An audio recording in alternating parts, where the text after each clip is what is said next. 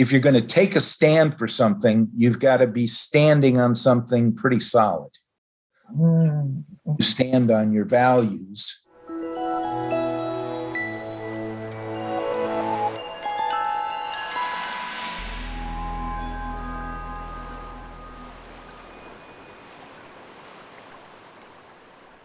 Hello, everybody. You're back on the Faculty Factory podcast, and I'm Kim Skorupski here at Hopkins, and I am looking at Dr. Chip Sciobba. Hi, Chip.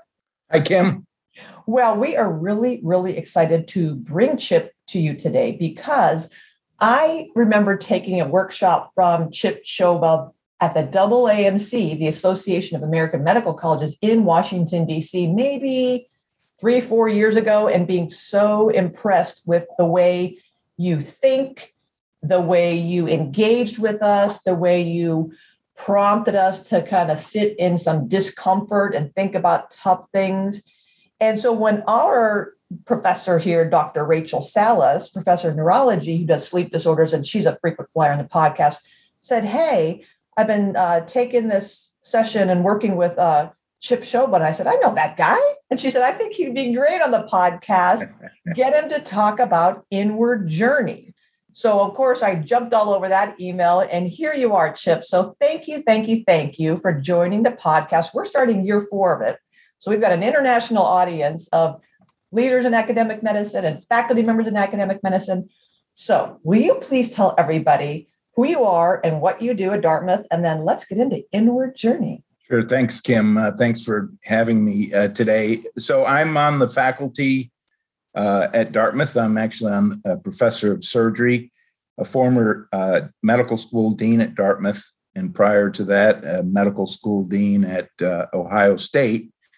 But all of those administrative kinds of duties have now been passed off to others. And so I'm kind of enjoying time in the latter half of my career to think about the very issues that you just brought up. Well, thank you. This is really, I think, the perfect timing. And I love how things come together in life and synergize so perfectly. A lot of our faculty are stressed. They're up against the wall. We're just fatigued beyond measure. A lot of faculty members feeling hopeless, like wondering, where is the promise of academic medicine? What about my life and building a family and getting these papers and grants and generating RVUs? And then leaders are dealing with insufficient resources and budgets and concern about turnover and recruiting and retention and diversity. Talk to us about inward journey and how we can find some wisdom through this process. Yeah, so the notion is not especially mysterious. I mean, it sort of starts with the premise that the one person that you lead all the time in your life is yourself. You may not be aware of it, but you are leading yourself virtually every moment of the day.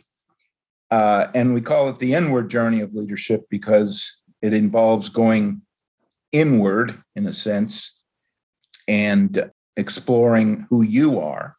It's a journey because we like to say it's a lifelong endeavor. It's a mountain with no top. And it's about leadership because it's about leading yourself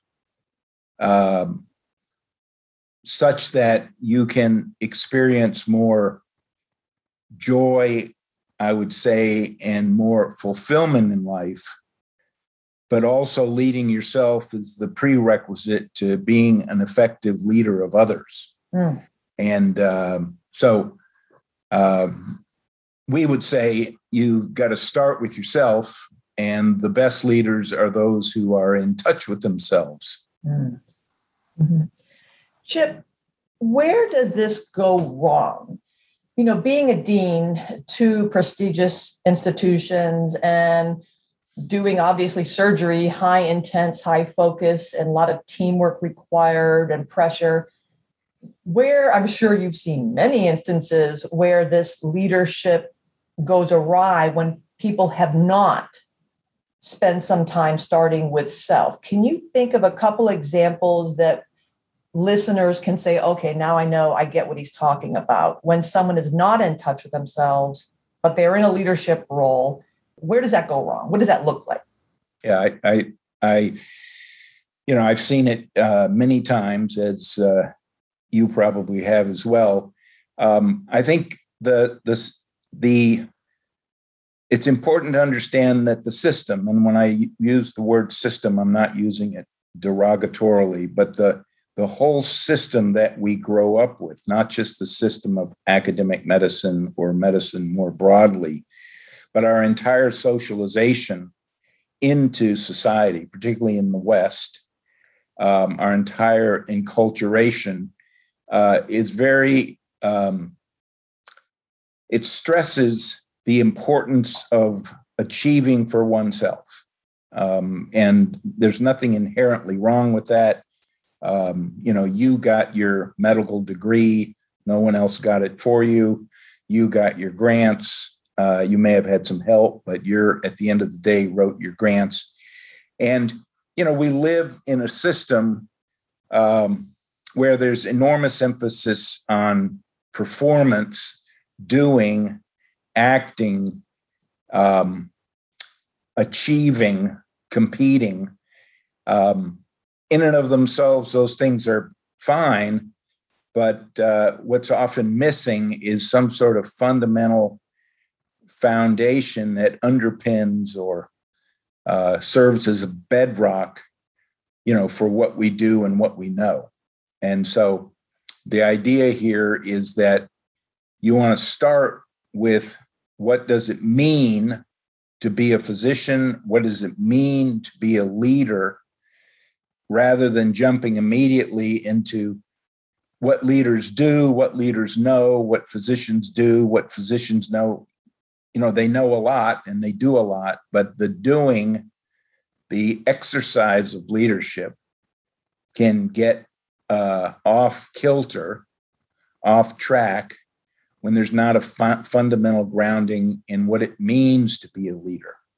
Now, you push this a step further, and the way I would say it is, leaders, the best leaders, must be committed to a future that's bigger than their own agenda. And I think, one of the ways that you can get off track, particularly given the socialization that we find ourselves immersed in, it's inevitable, is that it's all about me, it's all about achieving, and the sort of being of leadership, being committed to something bigger than myself, being authentic, being in integrity. Those things can go by the wayside. And we don't just see this in medicine, we see it in all types of organization. There's so many components to this. And, of course, I think right off the bat about emotional intelligence, and the way we teach leadership and start off our leadership courses here at Hopkins has to do with the Socratic principle, know thyself to better manage thyself. And once we know ourselves, better manage ourselves, we can then look outward to knowing others and managing those relationships. And I remember learning from you this concept of like putting different frames and different lenses on things and looking things from different perspectives. And that, can you talk a little bit about, shifting focus and how that might help illuminate some dark corners of ourselves and others? Yeah, sure. So, one of the things that we try to get people to discover, and everything we teach is in an attempt to get people to discover things for themselves. Don't, discover it yourself. Don't take my word for it. But one of the things that you can discover is that all of your mental models, your frames of reference, your lenses, all of those kinds of things emanate from the narratives that we all assemble, beginning at quite a young age.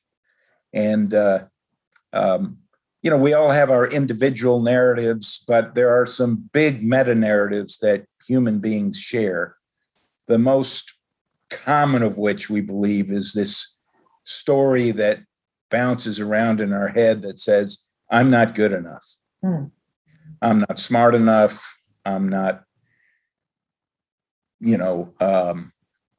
I'm not, I don't get enough attention. I'm not slim enough. All of those meta narratives are part and parcel of being human. And the work that we do involves helping people understand where those stories come from, because they don't exist when you're a toddler. All you need to do is watch little children, and there's nothing there in their interactions, in their play, that suggests they're not good enough. They're just perfect the way they are. So this sort of meta narrative that says I'm not good enough is something that we try to get people to work through, because you can imagine if you're in a leadership position and you're not good enough, you're going to do everything you can, achieve everything you can, amass every title that you can in order to convince yourself and others that you're good enough. And, it's a ladder with no top, because you're never good enough. I'm a good example of that. For a long time, I defined myself by my CV, my resume. And that's what made me good enough. And it dawned on me, I guess, fortunately, a number of years ago, that that was a future that was no bigger than me. It was only about me. And most of us can discover that there's something about only focusing on yourself that lacks joy, I guess. It lacks equanimity. And so I think one of the big transitions that leaders make is when they discover that it's not about them. It's about the organization, even if they, even to their peril, that it's about taking a stand for other people. And the only way you're going to do that is to work through, we like to say, rewrite that story that you concocted when you were a child that said you weren't good enough. Me is dull, dull, dull. Yeah. I love in the piece you wrote for the Pharos in autumn 2021, you quote, I love how you think, but you talk about Oscar Wilde reminding us that most people are other people. Their thoughts are someone else's opinions, their lives a mimicry, their passions a quotation. And that really makes me think of, when you're talking about our life stories, how do we create who wrote the life story, and to remind ourselves to take back the pen. And is our life story really ours, or is it coming from some other person directing what they think our life should be, or what we should study, where we should go, what we should focus on, what our residency, what our fellowship should be, where we should live, what we should wear, who we should marry, and on and on and on. And that sometimes tough downward, inward journey can be difficult, because sometimes we can realize that, where's my passion and joy? When is a part of the story where I get to live my life? So, Right. Go on. I'll let you take it up from there. But I loved how you put that in the piece. Well, I think, it's inevitable that we're going to be socialized to a significant extent. I mean, and there are a number of aspects of being enculturated and conventionalized, if you will, that are are necessary. And, you have to have a point of view. And I always tell people, if you didn't have a frame of reference, it would take you forever to order a meal off a menu. Yeah. We all have frames of reference. Well, I think I'll get fish because last night I had steak and that sort of thing. But it's really about getting comfortable with yourself in spite of all your vulnerabilities and weaknesses and peccadillos. We all have them. And, if you spend your whole life trying to live up to the expectations of others, and, it starts with our parents. I always tried to keep in mind that you don't want your kids to be the athlete you never were. Mm-hmm. And you got to let them do their own thing and find their own way. You talk in the piece also about, and I remember this exercise of values that at that event, we had a big card deck and we were given a fair amount of time to ascertain our personal values, the values that we always value most of the time, sometimes, seldom, and never. Right. And I remember that exercise, and you had given us a long time to do it. And I remember thinking, are you kidding me? I can do this in a minute.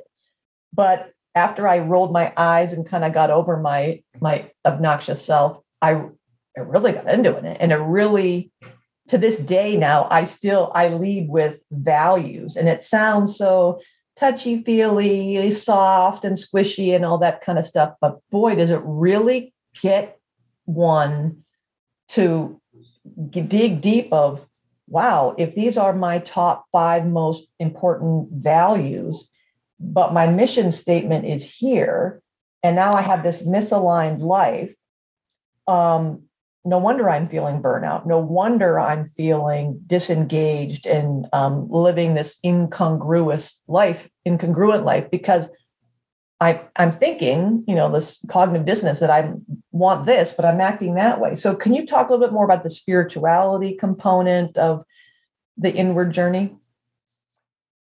Yeah, we think, the term spirituality it's kind of a loaded word, right? It can be a flashpoint for people, but what I would say is everybody has a spirituality in the sense that everybody looks ultimately to some guiding force, to some fundamental principle that they defer to when things get really, really difficult. And that's your spirituality. And if somebody says, well, I don't defer to anything, then I say that doesn't mean you don't have spirituality. That is your spirituality. That's the way in which you make choices and decisions. And so it's important, I think, for people to get in touch with that, or at least to test it, check it out. Because as you said, if your values are fragile, you won't have a strong foundation upon which to lead. And, the first time that you're faced with a very difficult problem, you'll be the first to throw in the towel and throw up your hands, right? And so to your point, values are critical. And so, for example, we could start by saying, what does it mean to be a leader? Not what do leaders do? We know what they do. But what does it mean to be a leader? And if you get people to chew on that for a while, they will invariably come up that with the idea that, well, to be a leader means to be committed. Now, we would say to be committed to a future bigger than yourself, right? To be a leader is to be authentic. And so when you ask that question, what does it mean to be a leader? What does it mean to be a parent? What does it mean to be a teacher? What does it mean to be a physician? As soon as you make those choices and you have your set of values, you've got constraints. So values clearly put constraints around the way we can behave, right? The values of an organization presumably define the way in which people will live together as they create the future. So their values are clearly creating constraints, but what you'll find is that what they give you is a freedom, not from constraints, but a freedom within constraints. And that's a very important thing for people to grasp, because most people think freedom is I can do anything I want to. But real freedom is about having the freedom to be and the freedom to act within constraints. We're going to be free to be and act without being inauthentic. Genius. This is like mind-blowing, paradoxical stuff. But I remember when I first met you, I'm like, this guy is like a genius. How can both of these things coexist? How can we talk about constraints and freedom in constraints? But you're making me think of something somebody told me back in graduate school. I was taking a marriage and family course, and the professor said something like, freedom, it sounds great, but those of you who have children or will have children, freedom, complete freedom is scary. It's dangerous. A child who'd have no boundaries, no borders, complete normlessness, lawlessness, that sounds like, oh, great, what a free for all. I'm free, I'm free. It can be terrifying and dangerous because there are no boundaries or borders or invisible walls, if you will, that you feel a certain amount of safety in that, to know that I'm safe here. So that's where you're getting me. You're putting me back to that idea that kind of blew my mind. And just like you blew my mind years ago, and just saying that again does it, that while we all want to be free, and academic freedom is a guiding principle and a promise of academic medicine, the constraints are both good and bad. So we can talk about this a lot, about how the nature of the institution build in constraints, but also, which can be bad, the constraints can also be good if we are constraining our thoughts and our practices and our behaviors around those guiding principles. So zipping my lip. If you don't, right. I think that's well said, Kim. If you don't have any guiding principles, it's a free-for-all. Yeah. And, and I think to carry that a step further, we've all seen organizations that espouse certain values, but they don't enact them. And that creates enormous resentment, I guess, on the part of the faculty. You say we're going to be team players, but, we're not. And the people with the biggest voice or the biggest practice or the biggest research portfolio, they kind of get a pass. And that is very difficult, for faculty to live with. I don't think faculty have an issue knowing that certain specialties get paid more than others. But when the playing field becomes unlevel because of that violations in the values, that really gets in people's craw. You're right, Chip, because then that we see through that. Faculty can see through that. Departments can see through that. Schools can see through that. If you slap something on a website that we're all about diversity and inclusion, and you don't act as if and actually do the things, it is as you said, inauthentic. And then it erodes that confidence in the purpose and the mission, and then how I fit in a place that's not leading with authenticity. And then that brings it down to the micro level. The same thing with me as a faculty member. If I'm espousing certain values, but not acting them out or living them out in my home or in my clinical practice or in the research lab, that lack of authenticity is also apparent. Other people can see that. If your kids hear you saying over and over and over again that, time together is the most value, but you're not doing it, the kids can see through that. So it goes up and down the ladder all through that what we say. And that's why I love what you teach us for this inward journey, is being taking the time, because a lot of people say, well, I don't have time to do this. This is great fluffy talk, but who's got time to do this? But it's almost like when you train someone for a job, if you're going to do a workaround and say, well, they'll pick it up, you're losing a lot of potential gain by not investing the time at the beginning to train someone. So if we don't invest that time and step back in ourselves, we're going to run down that road or up that mountaintop, and it's going to be a circus because we've not invested the time. Yeah. And I think one of the things that we talk about is to try to get people to play around with this idea that most of us think of ourselves and others as something like a separate object with properties.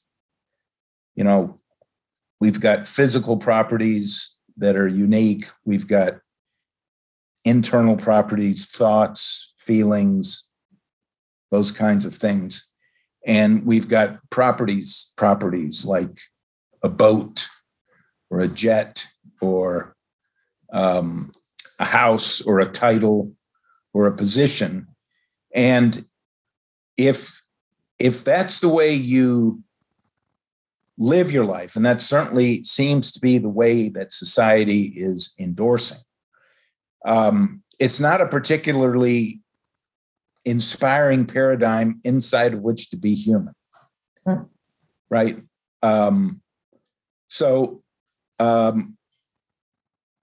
We try to get people to start thinking a little bit about, okay, I understand that I've got a body and physical and cognitive properties. I understand that. But is there a way, particularly for leaders, to think about themselves a more fundamental way that might give them more power, if you will, make them more effective?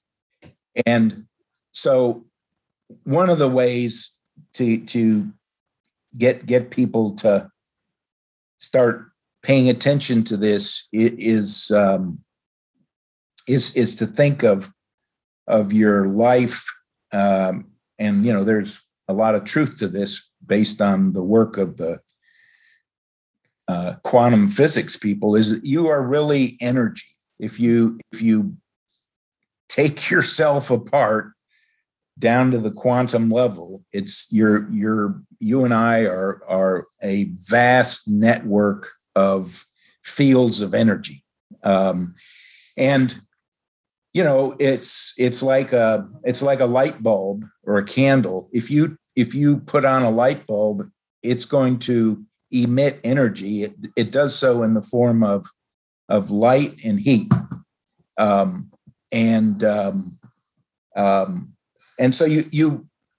so it has an impact, right? The energy extends out from the candle, and if you can start to play around with this notion of, oh, I'm energy and I emit energy, and every thought that I have is kind of a form of energy, and everything I say has energy to it, and every action I take has energy to it, and those are emitted.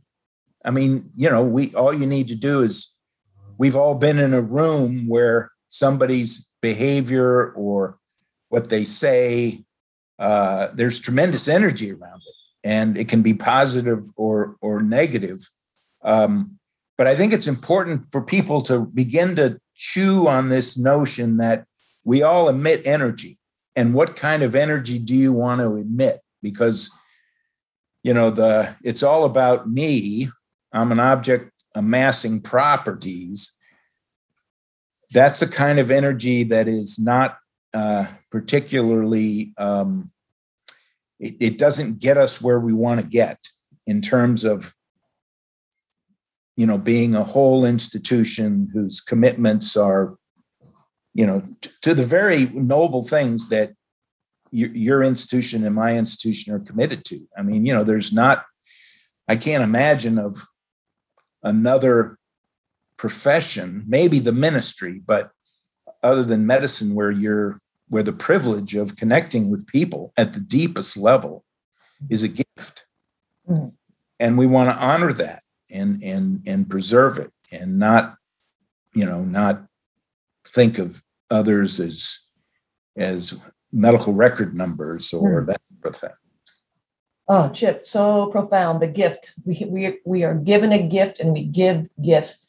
I'm wondering if you have a little bit of time, if you could help me think about something, and that is kind of flipping it around the other way. Two things: flipping around this quantum physics discussion of we are energy and we emit energy. Can you help me wax poetic about receiving energy and or not necessarily leadership, but followership? So I've been thinking a lot about the idea that everybody is all about leadership. Our institutions have been building programs and coaching and mentoring around leadership and measuring leadership. And there's not as much about followership. And so when you started talking about emitting energy, I thought of, how we also absorb energy, negative energy and positive energy, and how that amplifies and grows our energy. And then it got me thinking about this idea that I've been noodling around for a couple of years now. Should we be teaching followership? And is there a time and place that while we're all leaders, because by virtue of getting in academic medicine, some people view us as leaders, period, hard stop. And we're also followers. So how do we be better followers?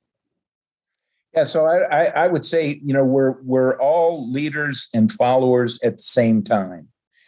And so, for example, one of the things which I don't think you can overstress, and I say this to the people I work with all the time, is you want to discover for yourself that your moment-to-moment way of being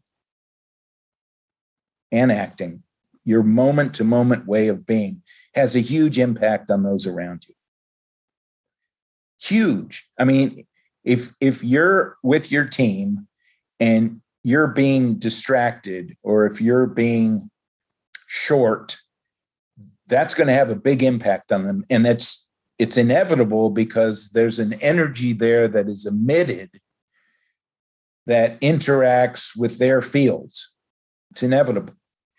So if you believe that so-called positive energy, some people say high vibration energy, but if you believe that that makes a difference, what you want to try to do as much as you can is to shower people with the type of energy that will elevate their performance. So, for example, when a group of medical students is on teaching rounds with the attending, if they can experience the attending being compassionate with the patient, they will experience that too, you see. And that's why this whole field of professionalism it really is first and foremost about what kind of mentors do we get to observe in the clinical setting that, in our minds, exhibit the very best of professionalism. So, you're receiving and giving all the time. And you want to be aware of that and let people, who are ordinarily not seen as leaders,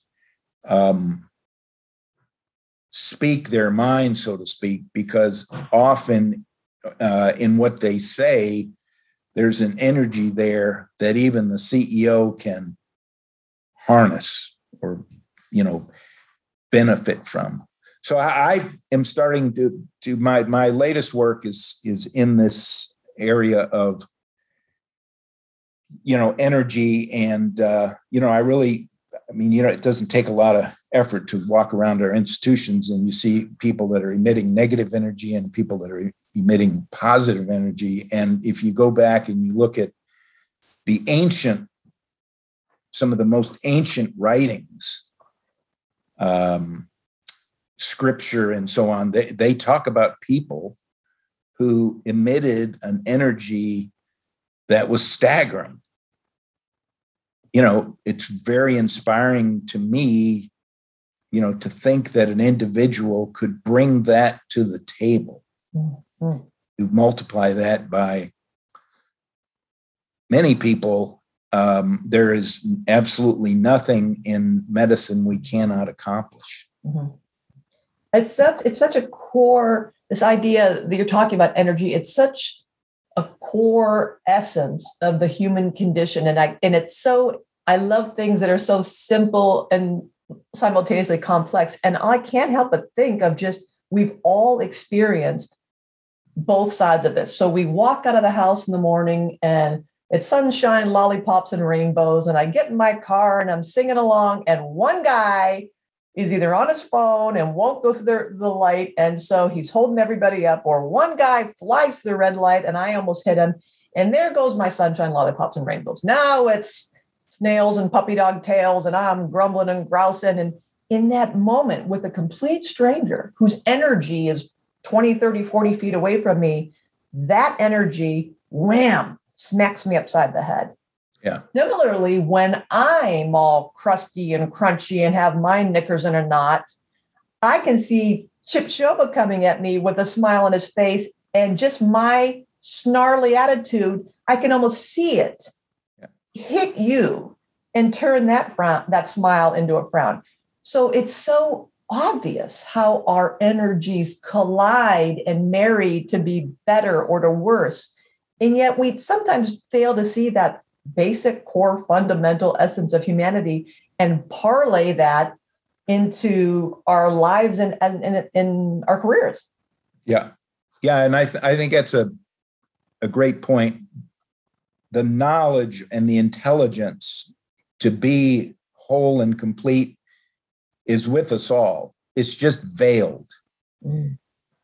It got covered up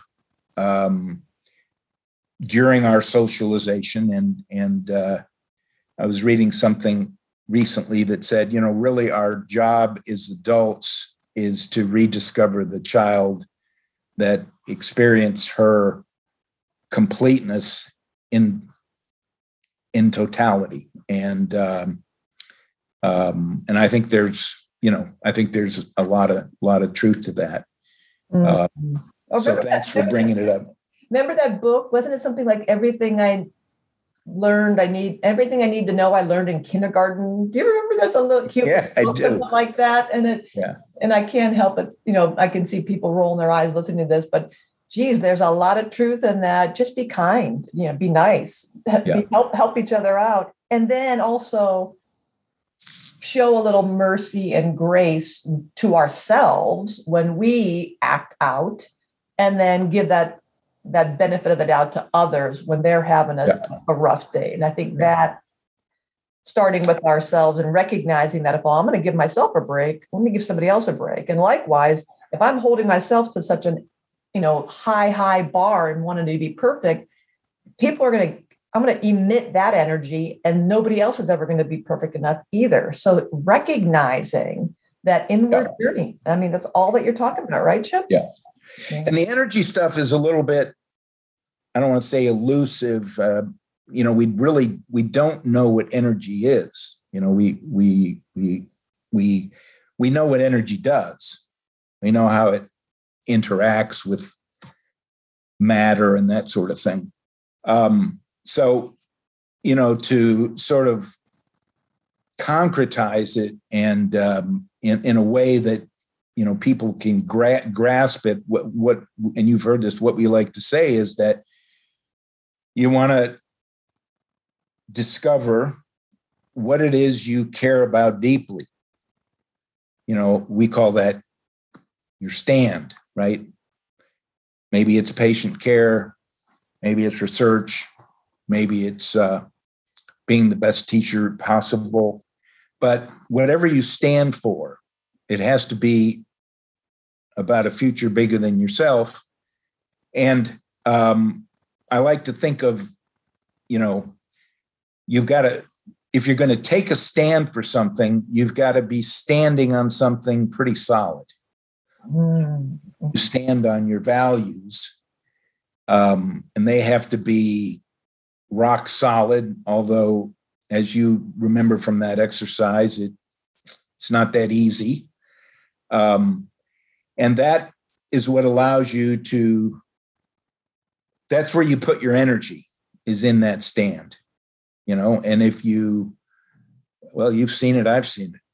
People that are just so committed to their patients in the most authentic way that it's inspiring to all of us. And, this is this starts to get into professional identity. And as you know, there are some schools that are starting to work on that with their medical students. And what is your identity as a physician? Where do you see your purpose? Where do you see your stand playing out? And until you get clear about all this stuff and are able to park everything society says about, you got to get promoted, you got to get tenured, you got to get grants, you got to be able to see the the addictiveness of that,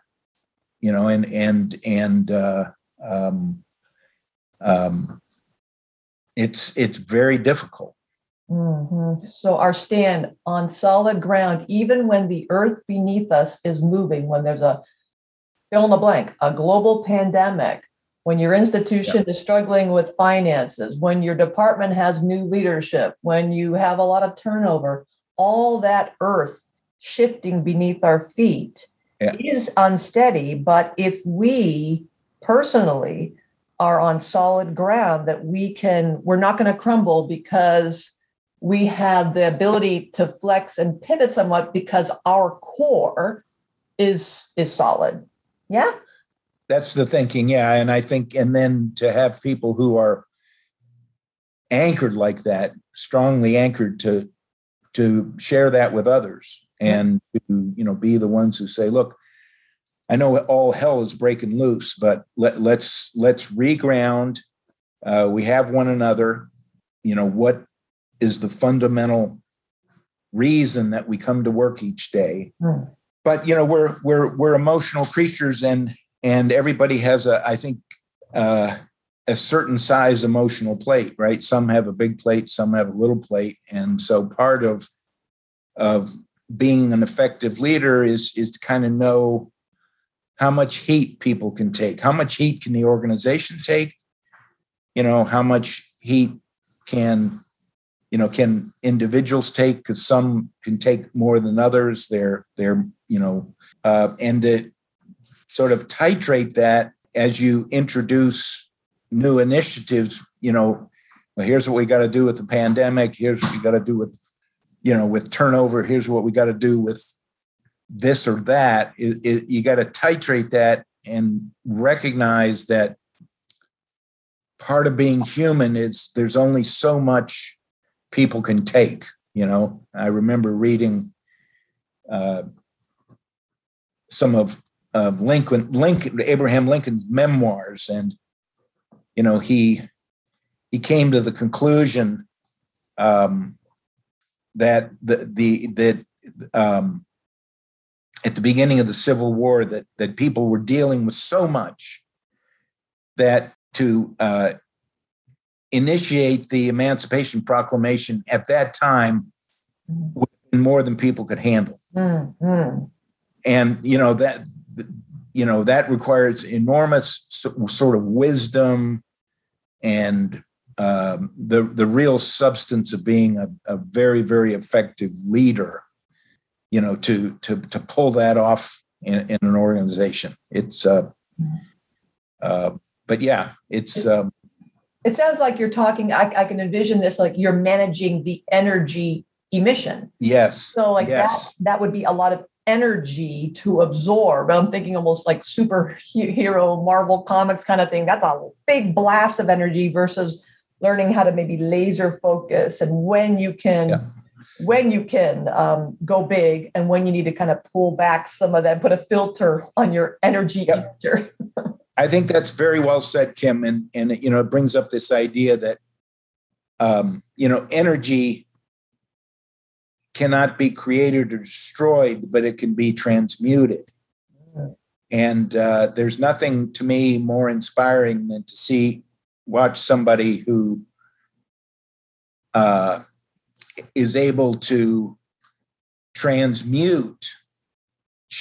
the negative energy that people are bringing to the table into positive energy.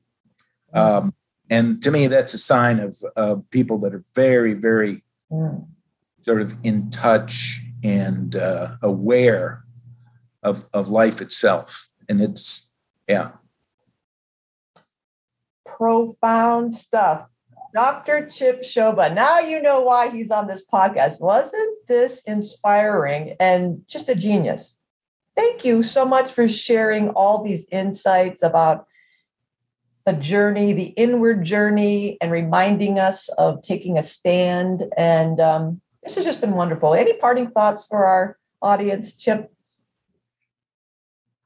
Yeah, I think one of the things that I was told years ago, and it's something I find I always have to keep in mind, is as you go through life, it's very helpful to have a loose relationship, even a detached relationship with this thing called me.